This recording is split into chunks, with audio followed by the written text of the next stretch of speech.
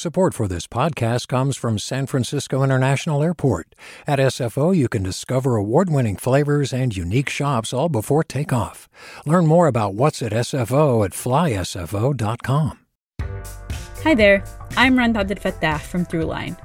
If you're listening to this podcast, you know that KQED produces exceptional storytelling that keeps you informed, inspired, and entertained. Their podcasts cover issues from your neighborhood to the entire country and everything in between. Support this work today. You can help us continue to bring quality podcasts to your ears. Just head to donate.kqed.org/podcast. That's donate.kqed.org/podcast.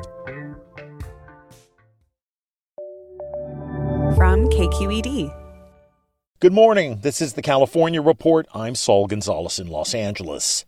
The first confirmed deaths from the novel coronavirus in the United States look like they took place in Santa Clara County, more than a month earlier than initially thought and reported.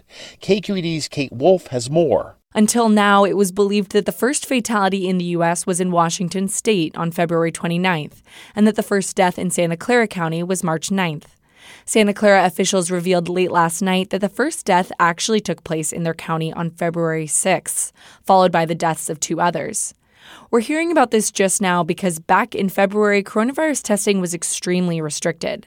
Santa Clara found out yesterday about the coronavirus connection after sending tissue samples to the Centers for Disease Control. For the California Report, I'm Kate Wolffe. We're getting word this morning that the CEO of embattled utility Pacific Gas and Electric is stepping down. The California Report's Lily Jamali joins us now with the latest. That's right, Saul. Bill Johnson joined in May of last year, just a few months after the utility entered into bankruptcy protection following 2 years of wildfires caused by PG&E equipment. PG&E says Johnson will stay through June 30th. That is a state-mandated deadline to exit from Chapter 11, which would allow it to tap a state insurance fund in case of future fires. Jared Elias is a bankruptcy professor at UC Hastings. Here's what he had to say. He got the company through the bankruptcy process, hopefully, but then he's handing off the job of actually getting the company out of bankruptcy after the judge approves the plan, and then dealing with next year's fire season to someone else. Still a lot of issues being worked out in this bankruptcy. William Smith, a former executive at AT&T, has been named interim CEO. That's the California Report's Lily Jamali. Golf courses, beaches, and parks are starting to open again as some California cities and counties begin to ease stay-at-home orders put into place to slow the spread of the coronavirus. But Governor Gavin Newsom is warning against reopening too fast because the number of positive tests, hospitalizations, and deaths have actually ticked up, not down. Practicing physical distancing has worked to keep those numbers relatively modest in terms of growth. But if we pull back too quickly, those numbers will go through the roof. Newsom says local governments can decide to ease restrictions, but they still must comply with any state orders.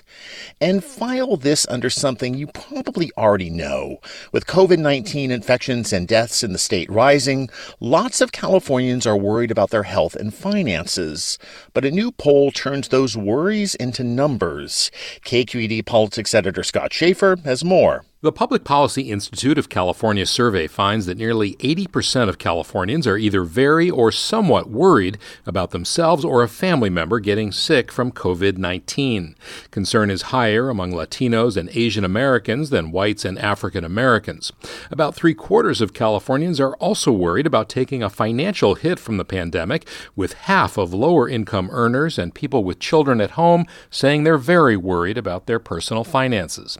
Half of Californians also say the pandemic has had a negative effect on their mental health.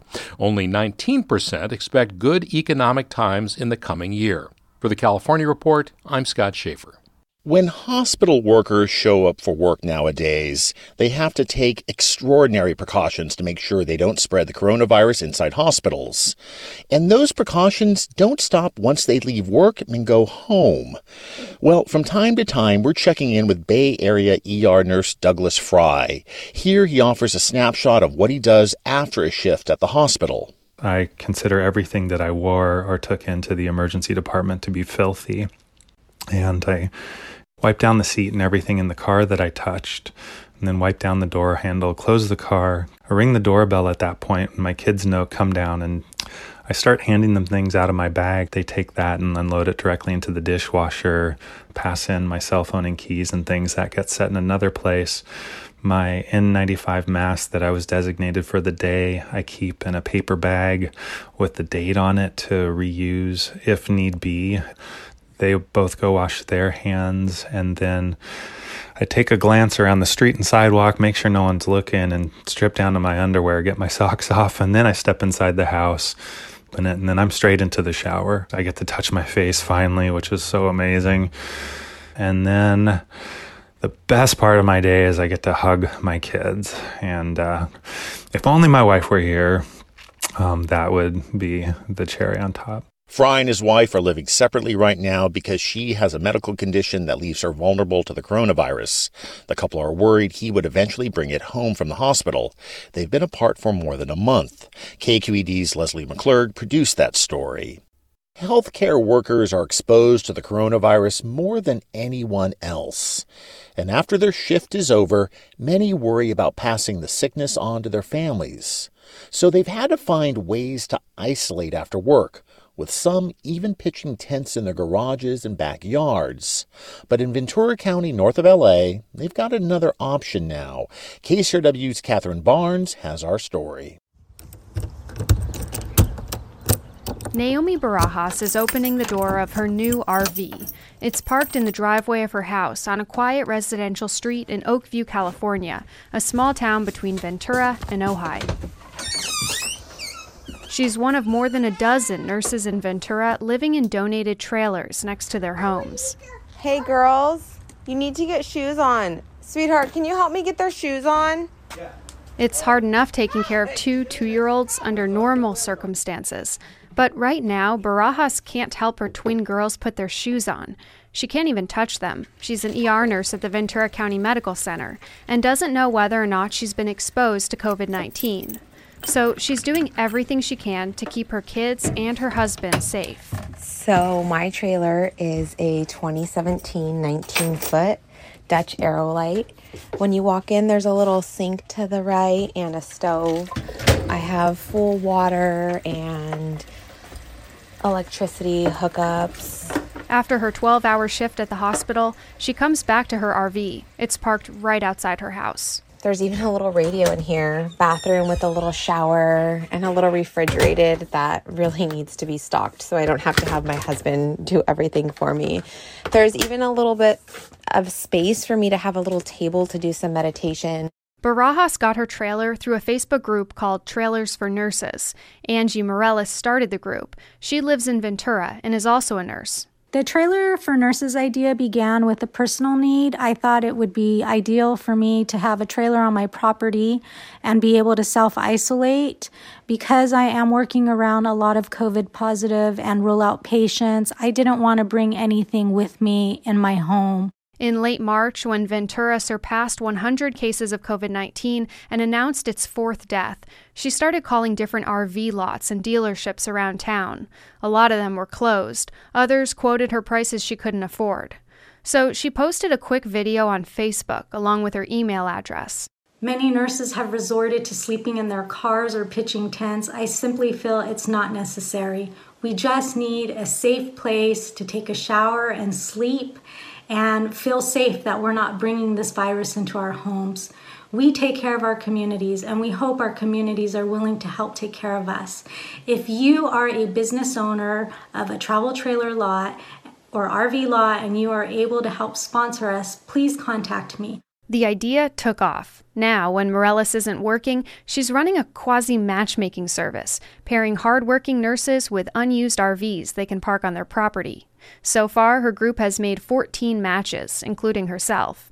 Her trailer came from Mark Dragonchuk, who runs an RV rental business that would typically be taking off for the summer season right now. Normally, he rents out his 8 trailers for about $100 a night to California road trippers, May through September, bringing in about $50,000 a year. But this summer, all the reservations that we had, people had canceled, and not necessarily because they wanted to. It's mostly because where they were going, it was closed. So when he saw nurses were looking for a place to live, he started delivering them free of charge, or almost. I do have to charge them $1 just to make it an actual transaction so insurance stays in effect. He drops each trailer off, makes sure it's level, and shows the nurse how to hook it up to electricity, water, and plumbing. He says it's the least he can do.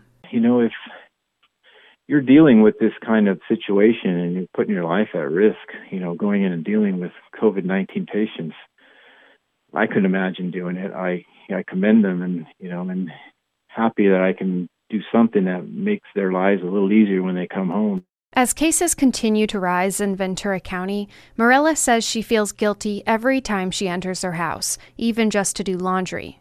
So on her days off, she stays in the trailer in her driveway. Her Wi-Fi is bad, so she reads a lot and FaceTimes and texts her husband and kids, who are 15 and 21. My son is in high school, and since the high schools have closed, it's really hard for me to help him with his homework. For Naomi Barajas, who has the twin toddlers, keeping that 6 feet is even harder.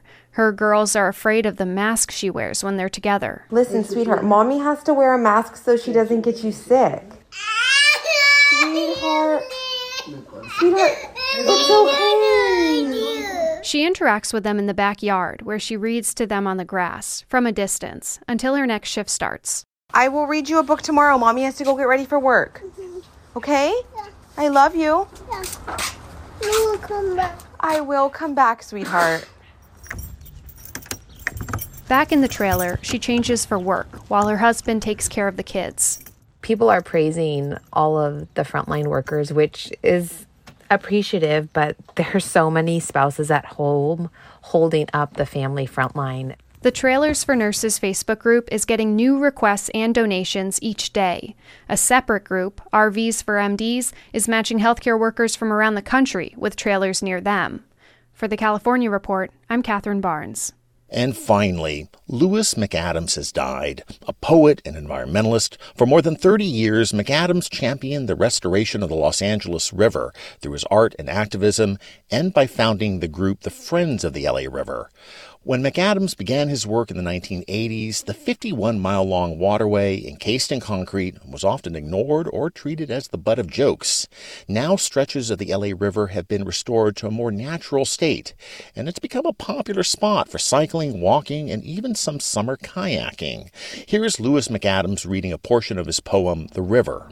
Whether it's ugly or beautiful, poisoned and imprisoned, or flooding fresh and free, the Los Angeles River will always flow, and lovers will always walk along its banks holding hands, and people who have no homes will make it their homes. That's poet and LA River activist Lewis MacAdams, who died Tuesday from complications related to Parkinson's.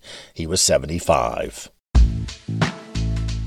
And that is the California Report for Wednesday, April 22nd. We're a production of KQED Public Radio.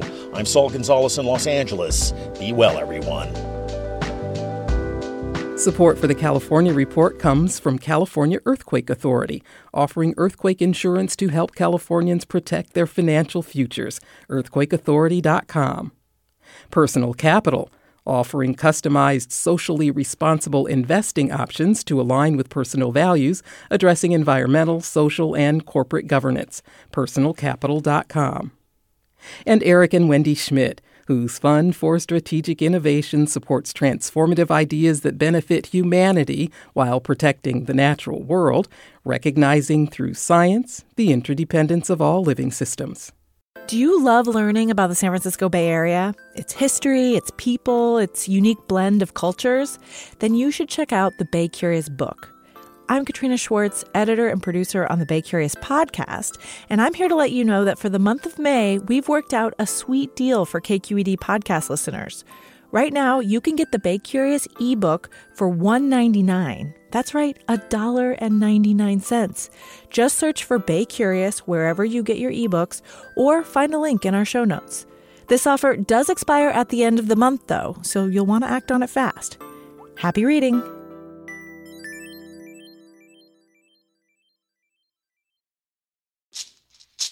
Hey, it's Glenn Washington from Snap Judgment, And if you love what you're hearing, and I know you love what you're hearing, please consider becoming a KQED member. You get special access to cool events, behind-the-scenes footage, and so much more. Plus, you'll sleep better at night knowing you did your part for the community you depend upon. It's in you. Please be in it. Visit donate.kqed.org/podcasts to sign up now. That's podcast with an S. Thanks. Hi, I'm Sasha Coca, host of the California Report magazine. Every week, we bring you stories about what connects us in the giant, diverse Golden State. Because what happens in California changes the world. I love this place. We were once seen as like the place to be, California. The land of milk and honey. That's where you go to Sunshine State, but we just have challenges right now. KQED's California Report magazine. New episodes drop every Friday, wherever you get your podcasts.